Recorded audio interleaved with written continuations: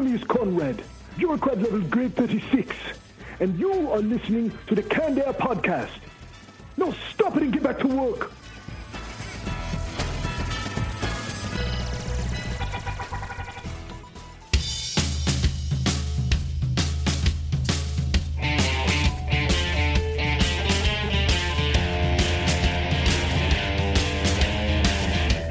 Hello, everyone, and welcome to another episode of Canned Air, your tribute to comics and pop culture. I am Jeremy Colley. And I'm Jack Doherty. I'm Jake Runyon. And joining us today to talk about his comic Gung Ho, we welcome Michael Loneski. Thanks so much for being with us, Mike.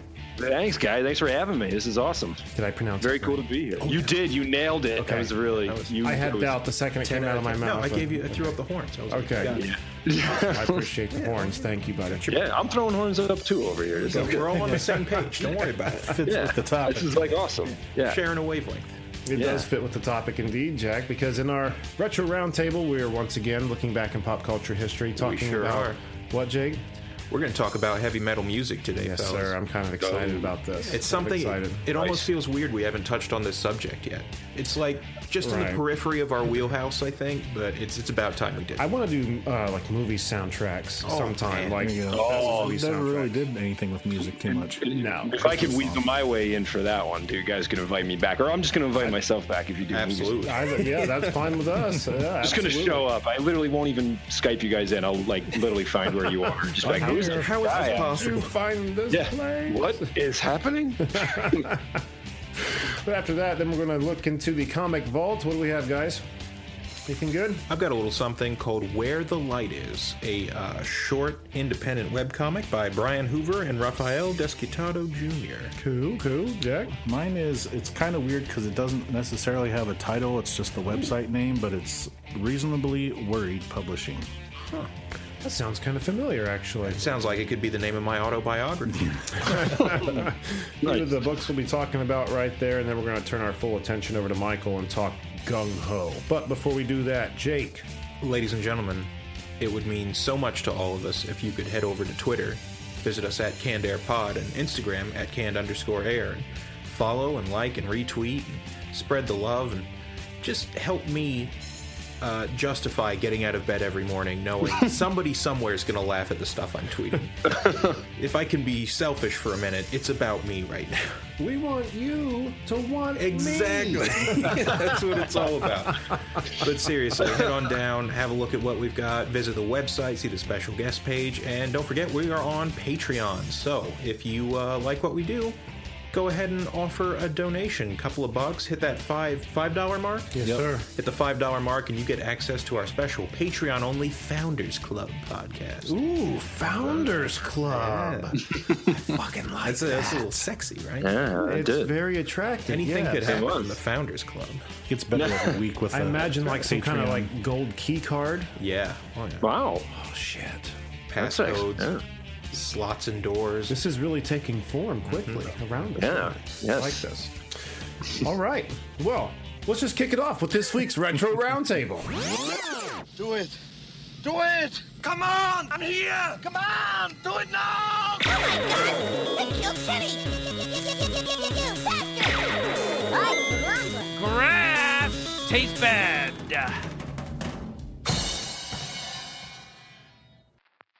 This week in pop culture history, March 14th, 1879, Albert Einstein is born, changing the world forevermore. 1982, Metallica has its first live performance, also changing the world, but in a somewhat different way than Albert Einstein. March 18th, 2002, the Ramones are finally inducted into the Rock and Roll Hall of Fame, prompting the question, they weren't already? I like it. I like it. That's good That's the delivery. question everybody asks when someone's inducted. Like, what, Alice Cooper wasn't already in the Rock and Roll? You know, There's a lot of people that are getting nominated or inducted, and you're like, why weren't they already? yeah. Right. Yeah. Yeah. Sure. Well, there's criteria to be getting in there. You know, your first album has to have been out for 25 years. Oh, really? I Or didn't you know have there to was... plus- Been together for so long too, or something like that too. Something, yeah. There's a list of 5 rules or 5 things that you have to abide by to be able to be nominated. And like when you're nominated, you're up there with like what 20 to 30 other bands. So I mean, It's a slim window. It's a slim window. But anyway. Well, make me feel like a jackass. Why would that make you feel like a jackass? Because I'm sensitive, Jeremy. All right. What are we talking about then in this week's we're going to narrow our Roundtable? focus on Metallica's first live performance, a band that some would consider kind of the guys who brought this heavy metal we're talking thing. about the actual performance? I thought we were just talking... Oh, we're talking about heavy metal music. Oh, okay. But our jumping off point is the fact that Metallica had its first performance March 14th. And now I think it's safe to say Metallica was the band that kind of brought heavy metal music into the mainstream. Mm-hmm. You get that parental advisory sticker on the front, picture of a bloody hammer. No child, angsty tween, whatever, is going to be able to resist something of that caliber. Yes, right. Definitely get their hands on that. Yeah, I actually got to see Metallica. Did you really? I did. I mean, not in their prime, obviously, but here. The Load CD is when I first got to finally see him. Oh, see, sorry. I would have preferred that. No, I would have taken that over my... I mean, I was like Saint Anger Tour. I mean... Oh, no. That album was some dog shit, man. I think I saw them for that one, too. I wanted it to be good so bad. And when I got it, I listened to it and was like, oh, no. And I, like, put it away and, like... I'll revisit albums a while later. I'm like, well, I'm going to give it another chance. Because, you know, if you're feeling different, sometimes music can have a different impact. Not that one. Once Jason Newsted left, it was, I think. I was at an Ozfest where the band Voivod was playing. Now, Oh, dude. and Voivod is Jason Newsted's other band. And it was cool as shit because not only was Newsted playing there with him, but he was playing with Ozzy that night too. Jason Newsted on bass, Zach Wilde on lead guitar, and then Ozzy. It was a hell of a good show. That's awesome. But yeah, it was. But what really sucked is when they were doing their Voivod set, they were on a smaller stage off on the side. They weren't on the main stage. This is at Polaris Amphitheater, God rest its soul. And there were these dumbass Metallica fans who had taken off their Metallica shirts and were holding them up and flipping them off like the whole show. Like they crowded up in front of him in front of the stage. And just As though liking one band means the rest don't matter. Like, it's so stupid. Yeah, oh my God. That's like the culture nowadays, though, isn't it? Right? yeah, pretty much, you've got to be Attack militant any- for yeah. the thing you like. Yeah. Weird. It'd be like going Yeah. to see Megadeth and doing the same thing to Dave Mustaine. Yeah. Who cares anymore? Like everything even score. is competition. Everything is competition. And it's a bad thing because I think that's what our politics have become nothing but like a game. Oh yeah. Oh yeah. You know, You figure too, it's a festival, right? You're expecting to hear other people. It's like, yeah. not that I like to bring up politics on this show, but no. we're getting a little too close to that fire. Let's back off. But I'll tell you who put on a hell of a show. Who's that?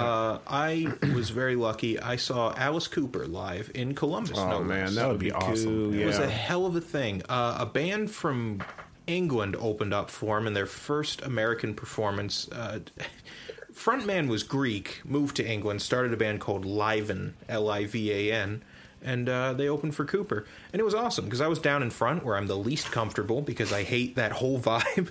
And he came right up on stage, like hanging off the railing. And I turned around to my friends like, hey guys, check it out. Dude's right here. By the time I had turned around, he was already jumping onto the framework, keeping people off the stage. Fucking crushed my hand. Like, full on, just stepped on my hand. Dude's about an inch from my face. I froze up like a Tyrannosaurus Rex. Just like, maybe if I don't move, he won't be able to see me. I love the music. I'm not a fan of the live metal experience, I guess.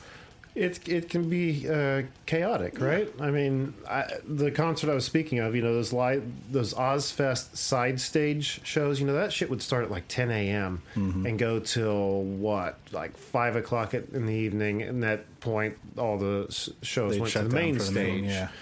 And they would go till 11 at night. But there was an ambulance always next to the stage, always on standby. And they quite literally, after every set, were taking someone away. I mean, it was nuts. I think I almost put someone in an ambulance at a show one day. Ambulance. Yeah.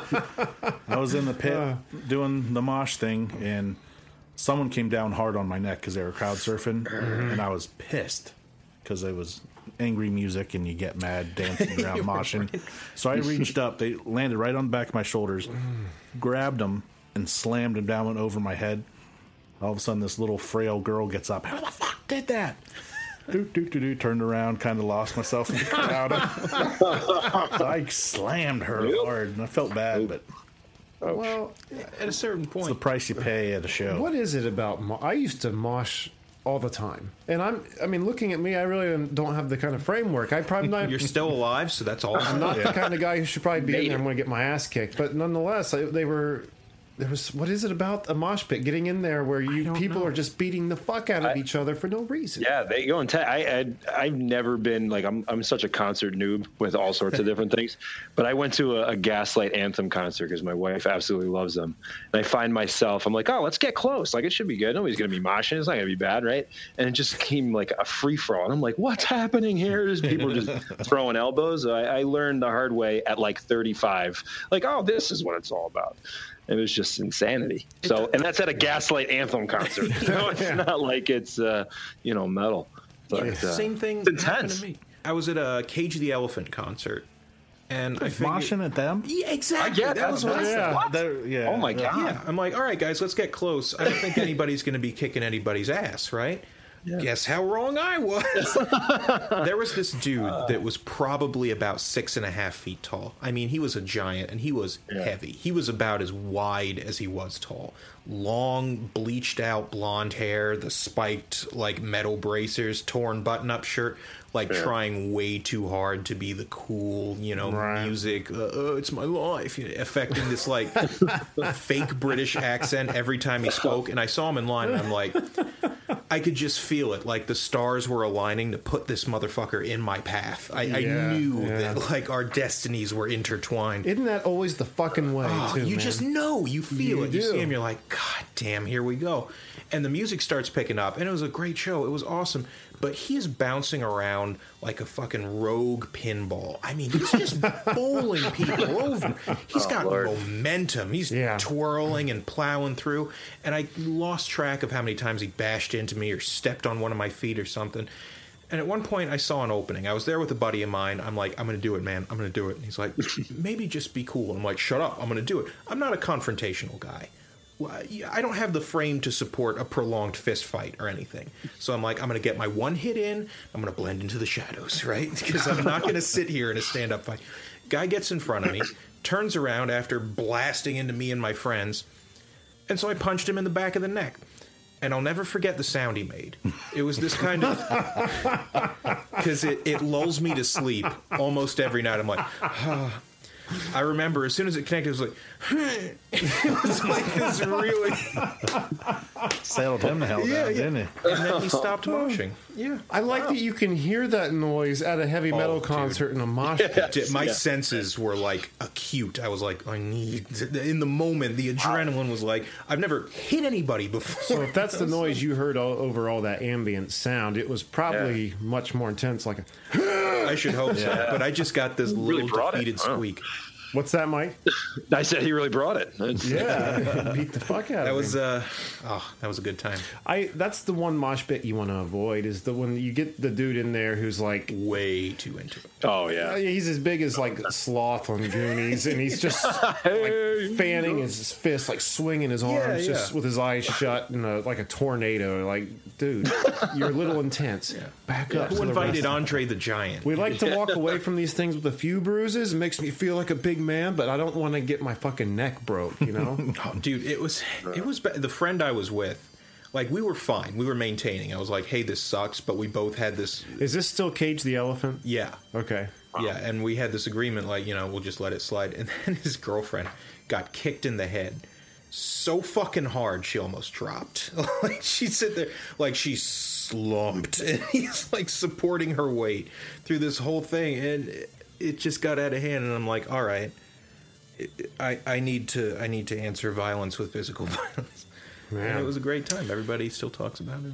I remember. I was really cool. I'm a really cool person. I don't know if you picked up on that. Oh yeah, you're the definitely. coolest guy I know. Thank you. You're welcome, buddy. Me too, and I know 2 people. Whoa. Wow. Praise from Caesar. Yeah. Look at this. No, I remember an instance at I can't remember what the show it was, but it was I was at a festival with my friends. There was like 2 stages on either side of like a fairground area. And at one point, whoever was on stage started playing a real, energetic, high energy song, and people start throwing shit, whether it be bottles or sod or whatever it is. Right. And there was a shit ton of people out here, just, again, an open field. And I don't know, probably about 10, 15 feet in front of us was a guy just standing there and minding his own business, watching the show in shorts, tank top, but he had, like, short, like, buzzed hair. So there was, like, no cushion between his head and anything that might be coming down. Well, somebody had taken a Pepsi bottle or, like, a Mountain Dew bottle like this that was completely full of water, shut, and thrown it straight up in the air. This thing came down. That's a lot of momentum. Came down cap first right on his head, and immediately you just saw blood just straight down the back of him. I was like, "We're out of here. I'm gone. Rock and roll." Yeah. It's also crazy to think that shit can get so rowdy at a Cage the Elephant. I know. Yeah, that's I still can't wrap my head around for the wicked. It's not exactly a high energy song. It's like, time to kick everybody's ass. Yeah. The worst mosh I was ever in was a Cradle of Filth. Oh, Jesus. Show. That was... Those are the people who are in it. In it to win it. Yeah. What about you, Mike? That's all I got for mosh experiences there. I'm such a rookie with that. That was my one experience, and I totally was out of my element, just bodies flying everywhere. But that's my experience with moshing. That's my metal experience right there. But I mean, like metal music in general, for me, I wasn't ever the concert experiences. I don't know. I always associate metal music with sports and playing football and everything like that. You always had metal playing in the locker room and all that. So whenever I hear like Metallica, I instantly go back to like high school and college, and getting ready for a game with that kind of music. Yeah, metal music gets a lot of flack for being like, oh, it promotes violence. Oh, look at these kids. But I don't know, something about it seems to tune into aggression pretty effectively. Yeah, I wouldn't be listening to Cage the Elephant before a football game, right? But yeah, that was like I remember. Yeah, Enter Sandman was like my first experience with Metallica, and I was like, oh my god, like this. You just associated it with. I was like a little kid, and I would gravitate towards like the local high school team, and I knew they listened to it, and I'd walk past their weight room as a kid because you're all intrigued on like what they're doing, and you just always hear that kind of music playing, or you hear like AC/DC or like Iron Maiden would be playing, and you just be like, oh, what are these things? So kind of like it was a gateway to music a little bit too for me. Was metal, now that I'm thinking about it and talking about it, but I just will always associate it with that personal experience that I always had, which was with football or wrestling or whatever. Getting your teammates and yourself pumped up. I mean, not to be like corny about it, but you always you get amped up. I mean, I'm sure everybody has like a certain genre of music that gets them amped up. And, absolutely. Yeah, it was always metal. It was Rob Zombie would always be on too. Like we always had some of that going. Jesus. Yeah, I moshed at a Rob Zombie show too. There you go. Same here. It's one of those genres. It seems like you mentioned, in the locker room playing sports. No, I listen to it when I'm playing games and stuff. This is something you need a physical outlet while you're listening to it. It seems like definitely you can't just sit in your chair sipping tea while Slayer's playing in the background. What a day! Well, that's a good point. That just answers the question I asked earlier. What is it about moshing that it's so energetic?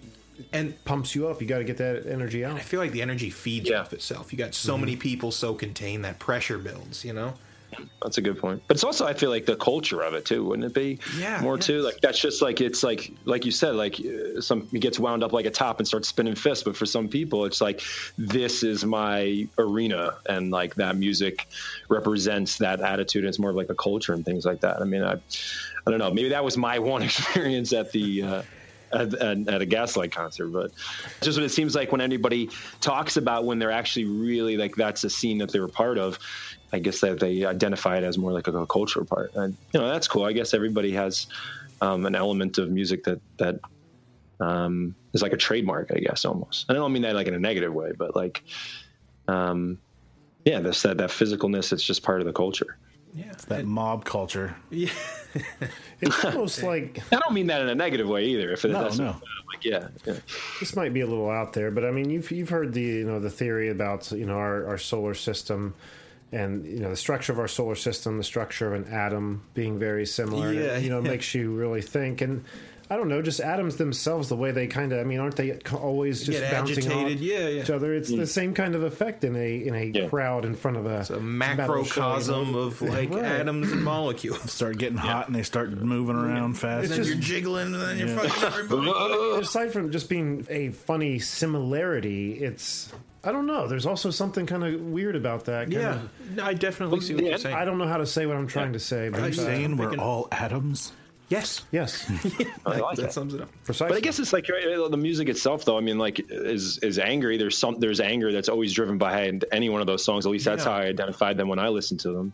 So yeah, I get it almost like brings to a boiling point. It's almost like that auditory manifestation of that, and then it turns physical. There's a physical manifestation when everybody's moshing, or even just sitting, like you said, playing a game, and you're just you probably banging your head or something like that while you're playing. Just Gotta doesn't. release that energy. Yeah, It's like it speaks to that mode you're in. any successful serial killer will tell you, you can only fantasize for so long. After a while, it's got to manifest physically. Yeah, It's there weird you go. though, because I don't. I mean, I know everyone's different, but for myself, I can't see metal music ever having like promoted or inspired any kind of anger or No. anything in me. If anything, it's the other way around. Like especially at work, like. I'll have a playlist, like a good mood and a bad mood playlist. And the bad mood playlist is straight Motorhead. Like, I need something like that to listen to that helps the anger melt off. It's like It's almost getting like that energy a out for me. surrogate for that Sure. energy. Yeah, Yeah. yeah. It's just a Yeah. And it's funny because, like you said, people say, it makes people angry, doesn't this, that.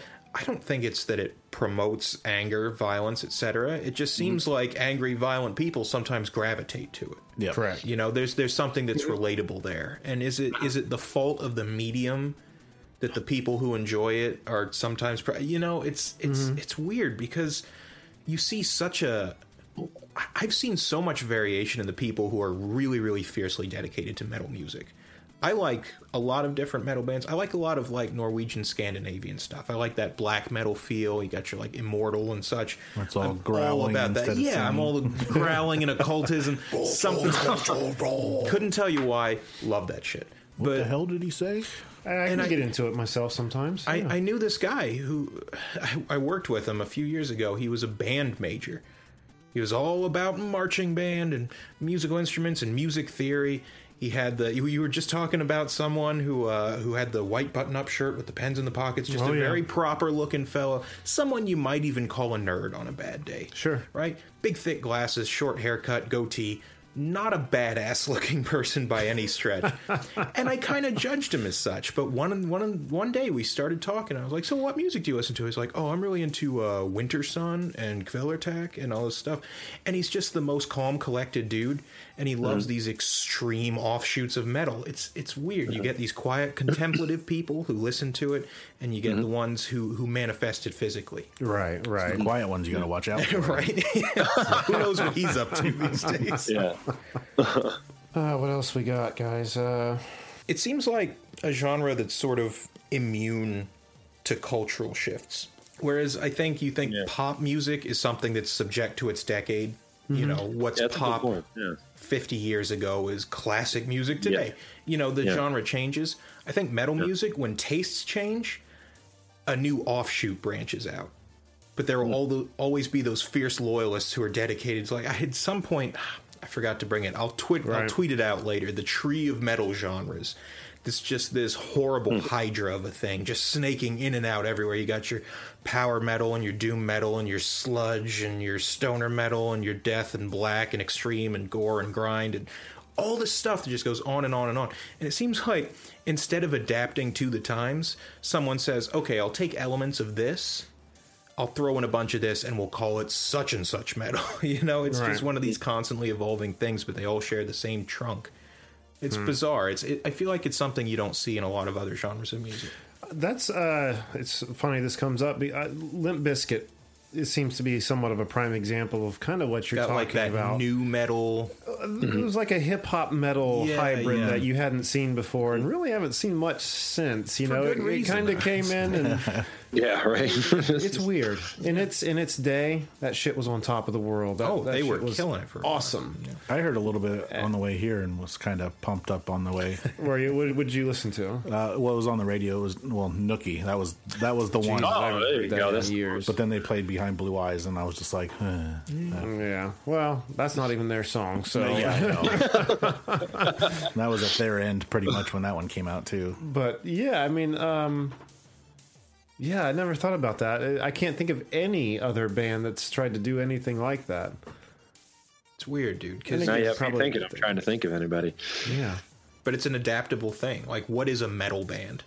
What's the one defining trait they all have in common? Distortion. I was Right. just gonna say, It's and everything else is just whatever Double you picking. want it to be. Long hair. Yeah. You get those few elements in, and the rest is whatever. You know, so no wonder it's crazy, and there's so many different subgenres because you can do essentially whatever you want with it.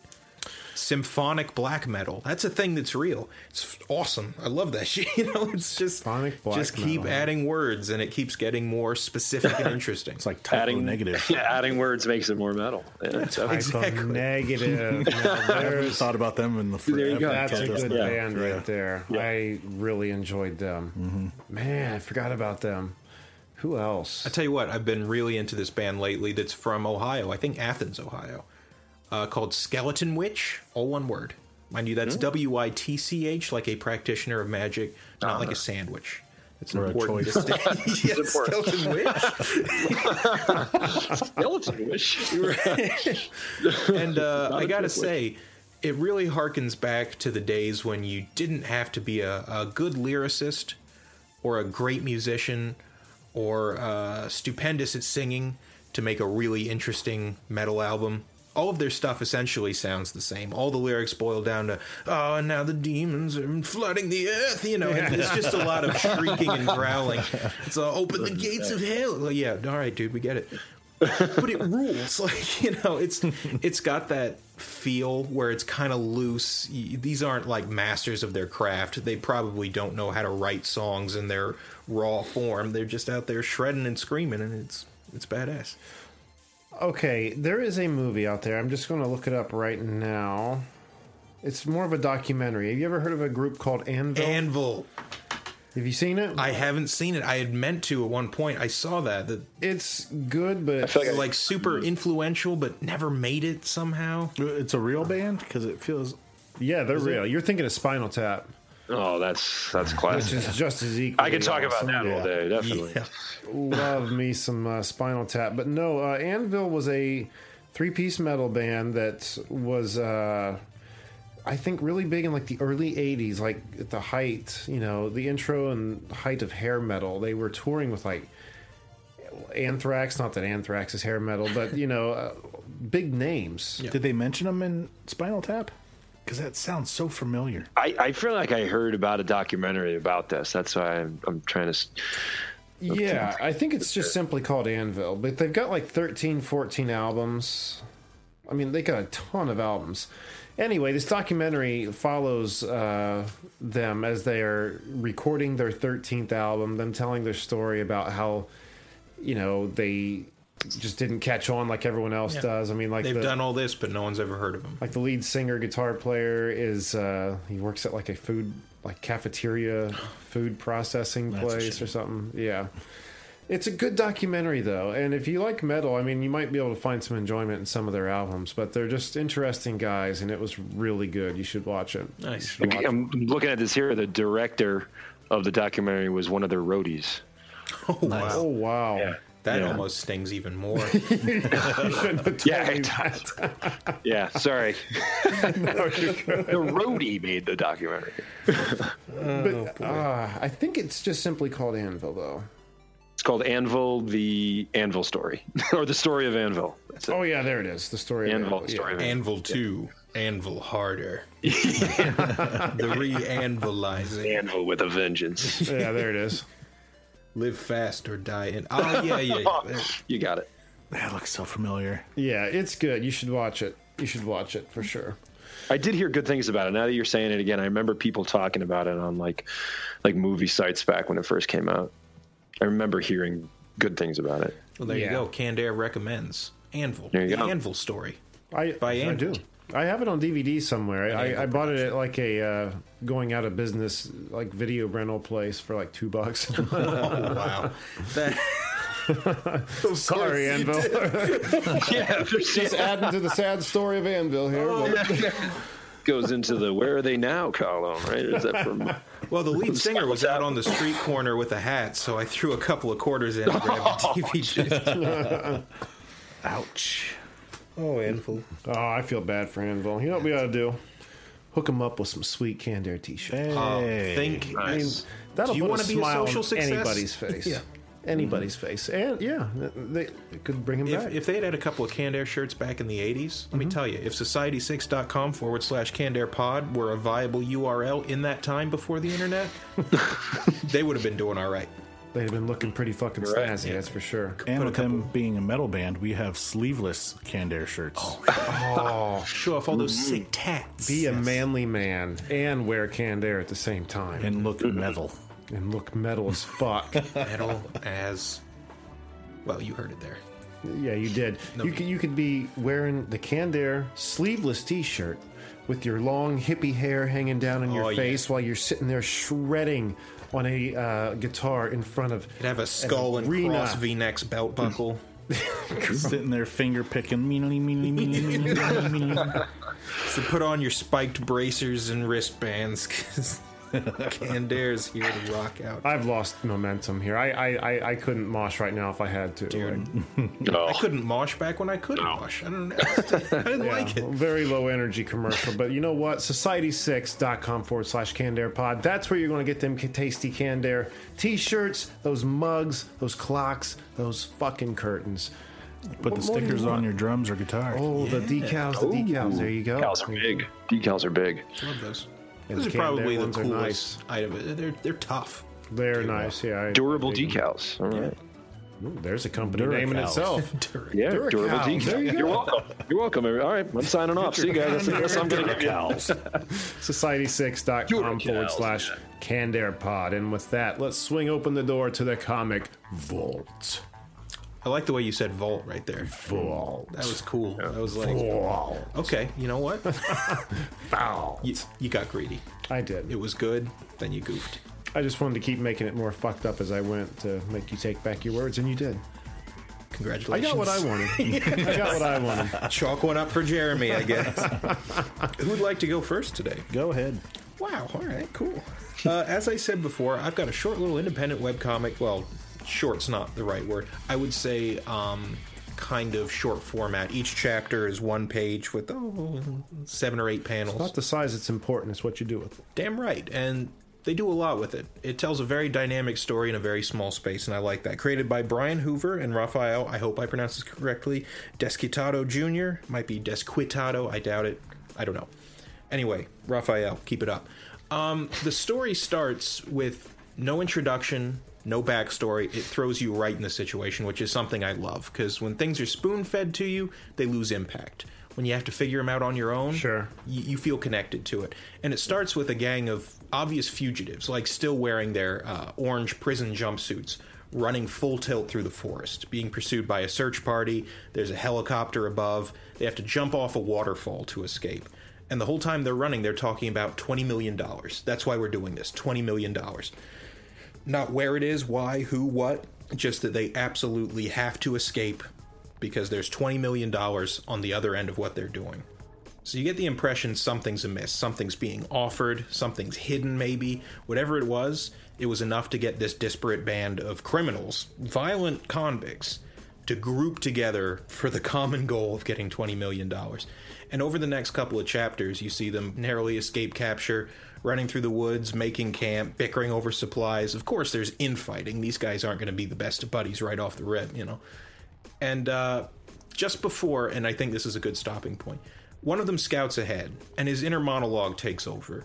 And he says, you know, my parents always told me if you ever get lost, you're out in the woods, find a high point and look for where there's light. That's the name of the comic. There's your title card, Where the Light Is. Yeah, it was perfect. And there's a town off in the distance. He comes back, he convenes with them. He says, all right, we need supplies, we need clothes, we need weapons, we're going to town. So they start cutting bits off their jumpsuits and wrapping them around their faces, arming up with knives and sticks, obviously ready to assault this town. I still don't know what they're after, who they are, but I'm in. You know what I mean? There's something about it. There's this tension in the air. It's heavy. It's gnarly. And I don't know. I loved it. And it's super easy to find. It's all there. It's all free up to, I think, Chapter 14 was recently released. You can find it on Comic Crusaders. And, you know, with things like this, the question is, you know, why should I look into this? I always think with these independent webcomics, why shouldn't you? It's free, it's interesting, you're supporting independent artists. Yep. So I would advise anybody to check it out. Where the Light Is. Let me make sure that's the correct, if I'm not paraphrasing that. Yeah, Where the Light Is, courtesy of Comic Crusaders. And I'll be tweeting out links to access that comic. That sounds really cool. It's very cool. Like you were saying, I love when a comic doesn't waste your time with way too much setup. It throws you right in the action, gives you some brief back detail. Not everything you need. You'll get the rest as you go, but enough to start enjoying it right away. You know, right. That's awesome. Sounds cool. Very cool. All right, Michael, would you like to go next? Yeah, sure. I'll talk about a book that I just absolutely fell in love with. It's an indie book. It's called Joe Death and the Graven Image by an artist named Benjamin Shipper, who's, as soon as I saw this, I just fell in love with his style. And Joe Death is a story of like this skeleton type cowboy. And he's kind of walking the earth.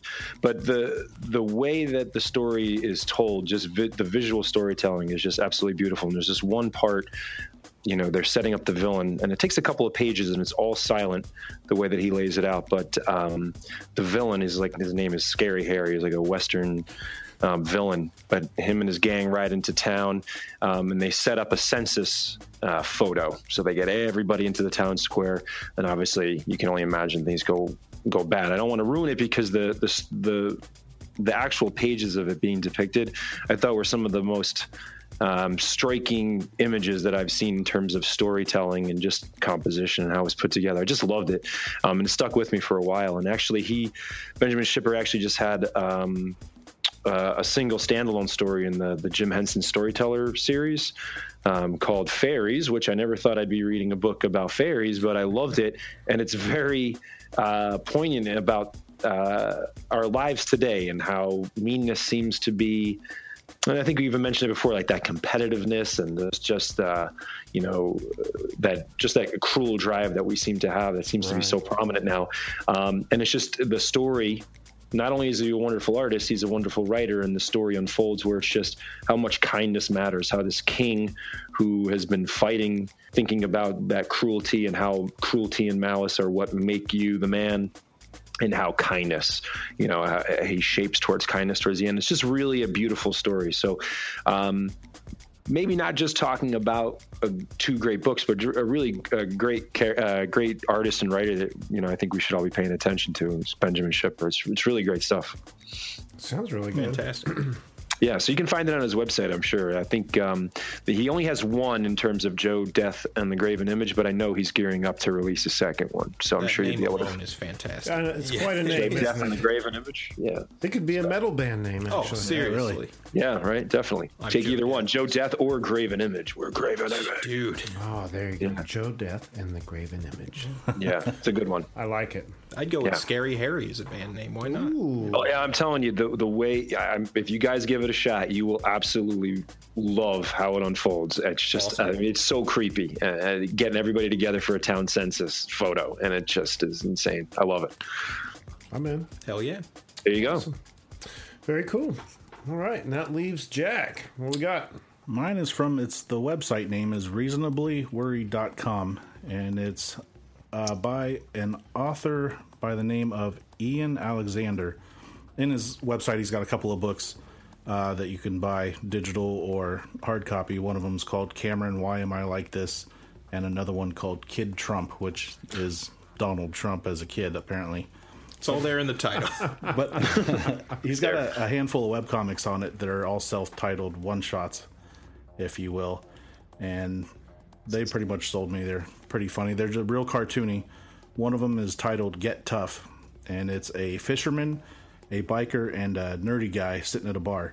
The fisherman points at his eye and says, "See this scar? Shark Attack, 1986. Biker says, points at his bicep, bar fight, 1997. He's got a big scar. The nerdy guy, you see him with starts undoing the buttons on his sleeves, rolls up his arm sleeves and says, "Gave my cat a bath last week. His arms are all scratched up." I know that pain. Oh yeah, we've all been there. Oh yeah. And there's another one called A Quick Pep Talk, sort of. And a lot of the comics are all based on him being an author and not having a real job and how hard it is to be an author.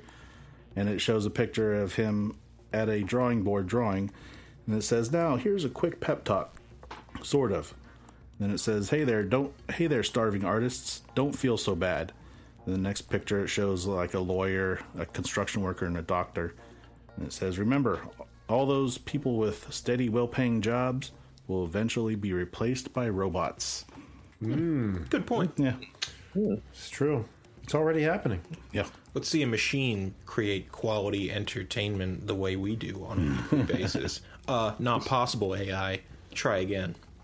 You ever watch those like Boston Dynamics clips of what they're doing with their robots? Right. Yeah, seriously. Did you see that one that the two of them, they look like the Raptors from Jurassic Park and they're opening that door? The one opens the door for you. It's got a big arm. It's that was terrifying. creepy No, I as haven't hell. seen it. Oh, don't. It's terrifying. I want to now. I was just going to mention like the McDonald's that I've been going to on lunch occasionally.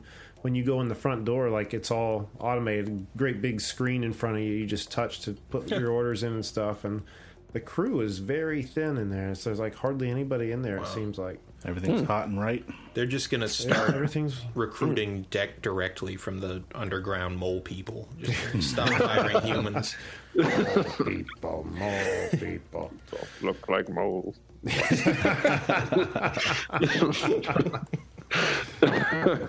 last one he has that I have in here is called Yoga for Public Restrooms.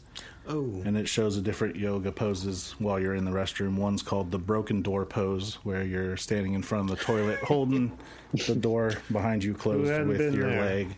The upward floor flush, where you're reaching up to flush the toilet with your leg.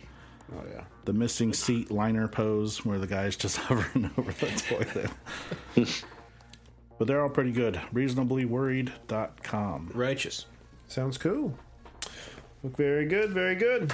All right, well, with that behind us, let's turn our attention over to Michael and talk about Gung Ho. Thanks again for being here, Michael. Oh, thank you guys for having me. This has been so much fun. I hope so. We're having a blast, it looks like. Sounds like, right? Indeed.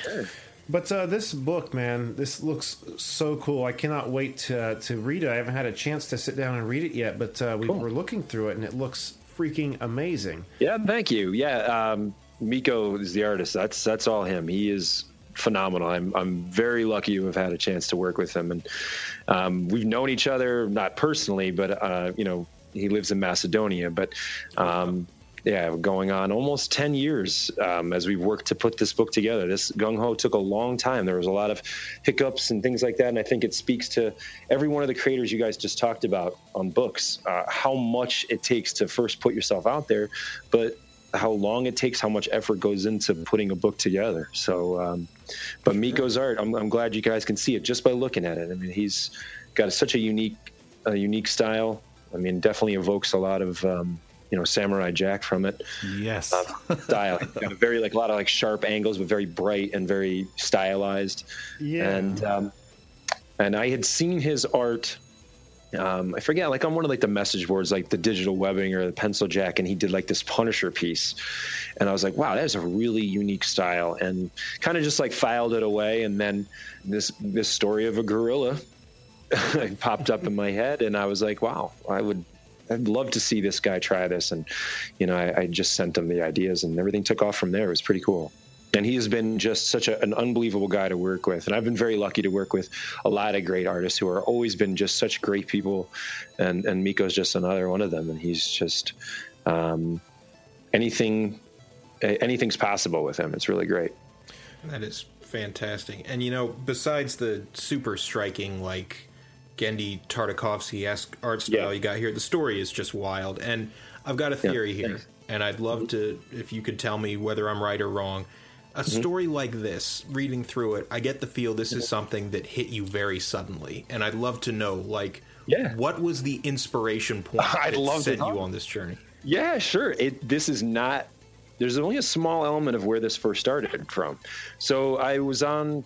definitely when I first started learning about how to write comics, you know, I was always a heavy visitor to penciljack.com. I don't know if you've ever heard of that, but I would recommend it to anybody who's learning to write comics, because there's a community there where they do like short 5-pagers, and you put those together. And I forget what the theme was for it, but I came up with this story, and it was really about Marion C. Cooper, the guy who created King Kong, and how Fay Wray has been kidnapped by this like guy on a red flying wing with like the scorpion suit, and he has his own ape that they're going to, he parachutes onto the flying wing and rescues Fay Wray. And I was like, I like this, but I was like, I think there's a little bit more to it. And I tried to figure out how could I keep those stylized elements, but make Gung Ho the gorilla more than just like a sidekick, and give him his own story and give him his own struggles. And it's interesting when you're writing stories because they go in different avenues. So like I wanted to focus more on him as a character, and then it went to like more like depressing, unfun places. And I was like, I don't want to go there.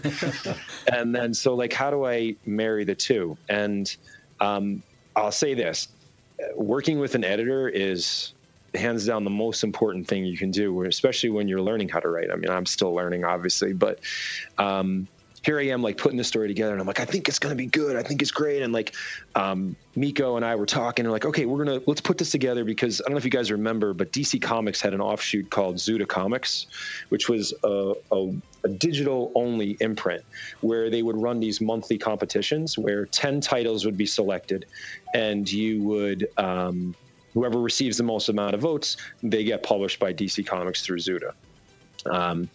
And we had been working for this, and they had a very like landscaped format too, so it was very different from your typical comic.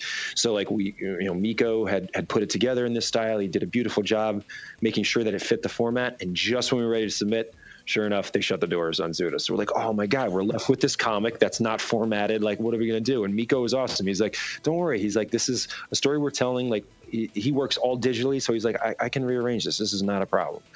So then researching who we pitch to. And I guess the point I'm making is when you're pitching a comic, it goes in a million directions, and there's so many false starts. And we actually got picked up by a company called Viper Comics. And they had like a couple like small like indie books, but there was like a sci-fi show called like Middlemen, and they produced the comic or whatever. So that was like their big indie hit that turned into something a little bit more. They were great people to work with, but they gave me an editor who really helped me hone in. Like, all right, I had a pitch, and we had like the pitch pages, and I thought I had 4 solid scripts, and I'm like, yeah, I'm ready to go. This is awesome.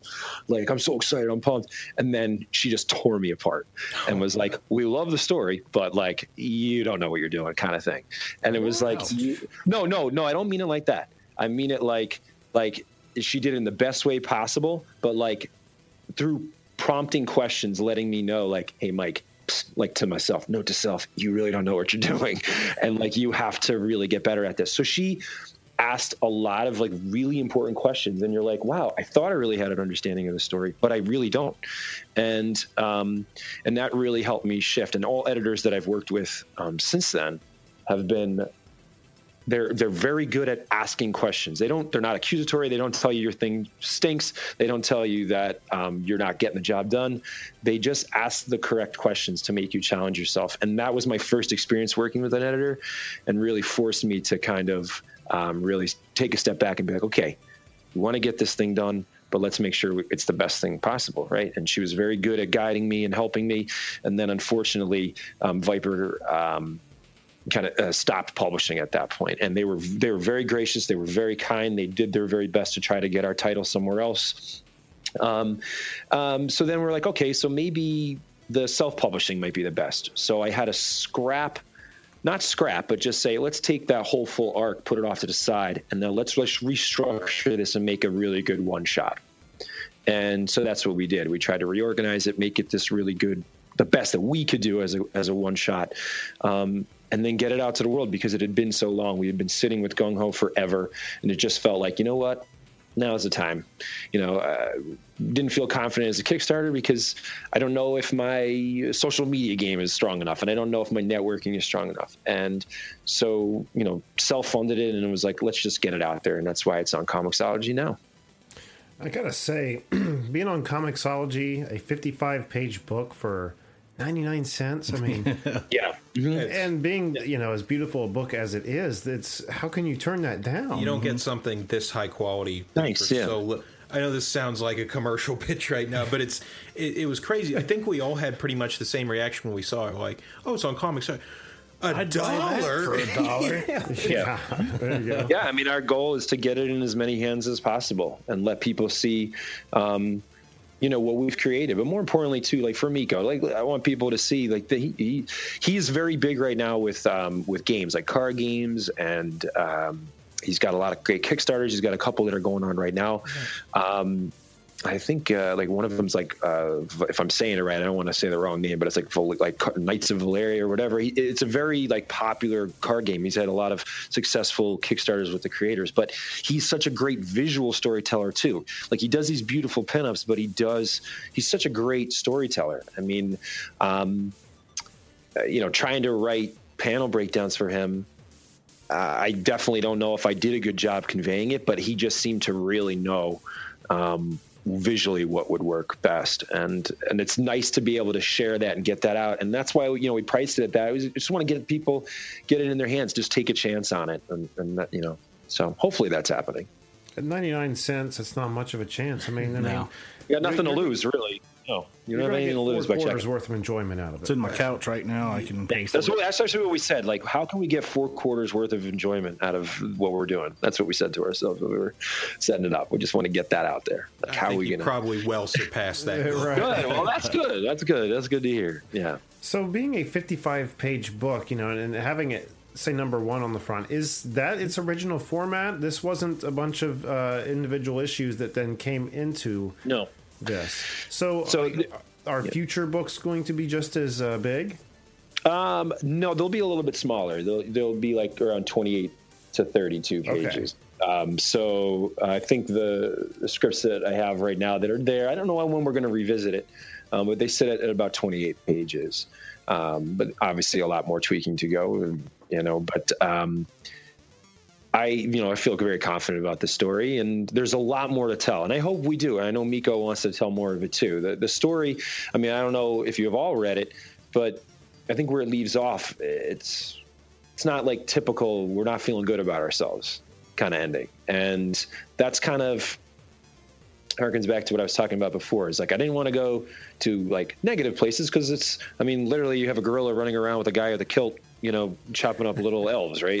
So, yeah, right. I mean, how serious can you be? But there were elements that I thought were interesting to me that I wanted to explore, and I hope we get that chance. We touch on it in this first couple of, this first part of the story, but I'd love to tell more.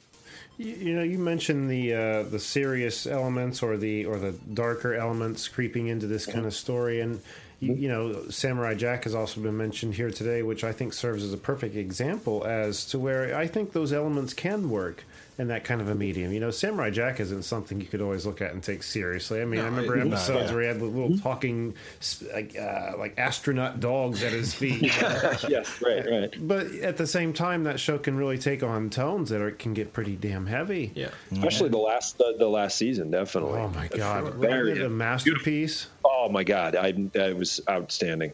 Just a visual treat for sure.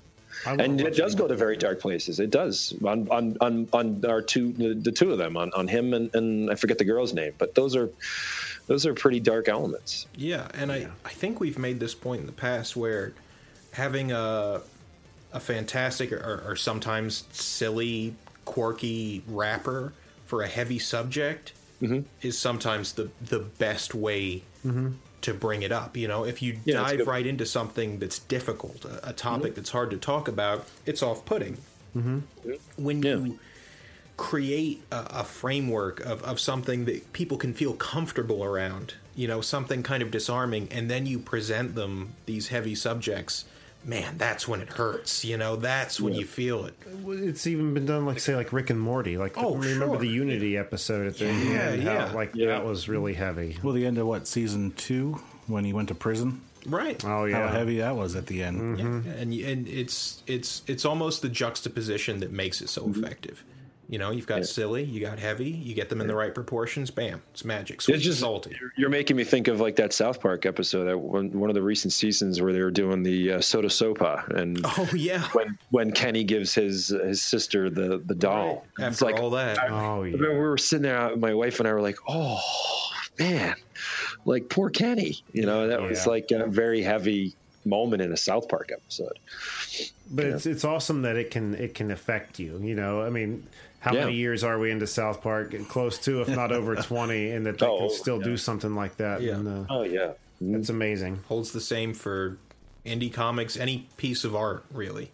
You know, Right. it can affect you in different ways all at the same time. Absolutely, yeah. Now, we just mentioned Comixology as a place where you can get this. Is there anywhere else we should be telling people to go check out Gung Ho? Well, that's where you're going to find it. It's on only Comixology right now. But I would definitely recommend following Miko on Twitter. He's also on Facebook, but you can get him at TXE Miko, MICO.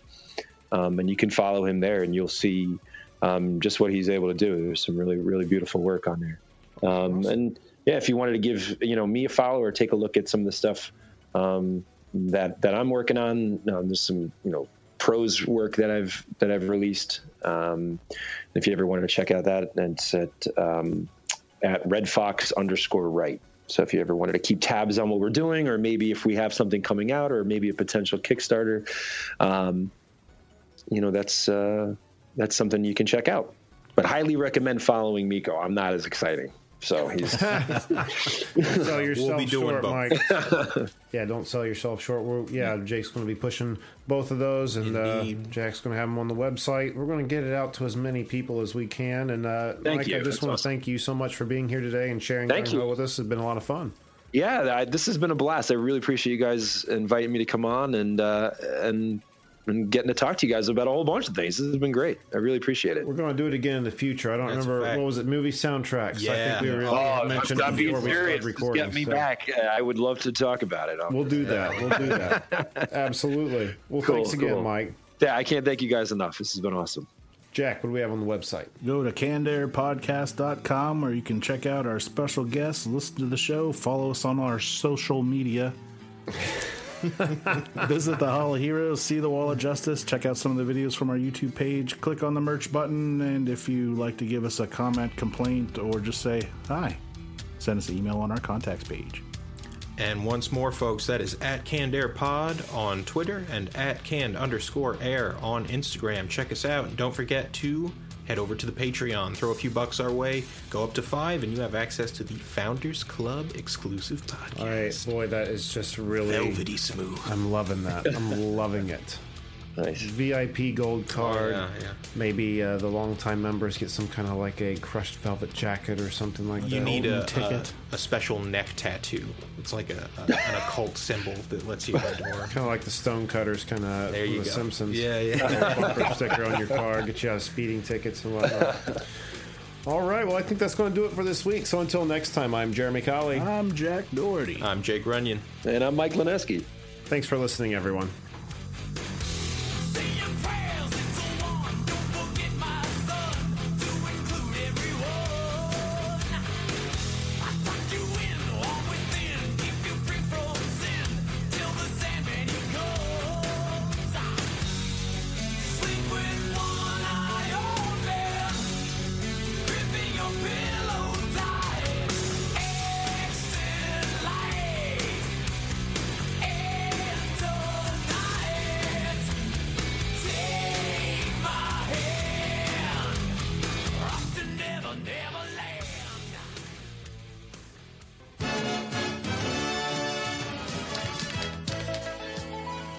Joey, why don't you come over here and spray paint your name on the wall?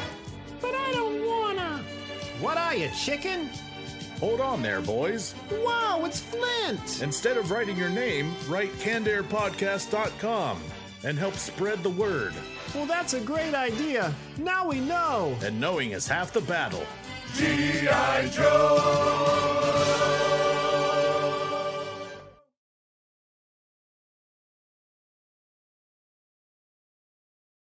It's like, boop. Fuck you. What was it like to be there for historical sports moments and unforgettable performances? To be behind the scenes? On Pressbox Access, you'll hear from me, Todd Jones, and other sports writers about their experiences with the greatest athletes, coaches, and sports events of the past half century. We'll share some stories behind the stories, some big, some small, and some we've only told each other. Let us buy you around on Pressbox Access.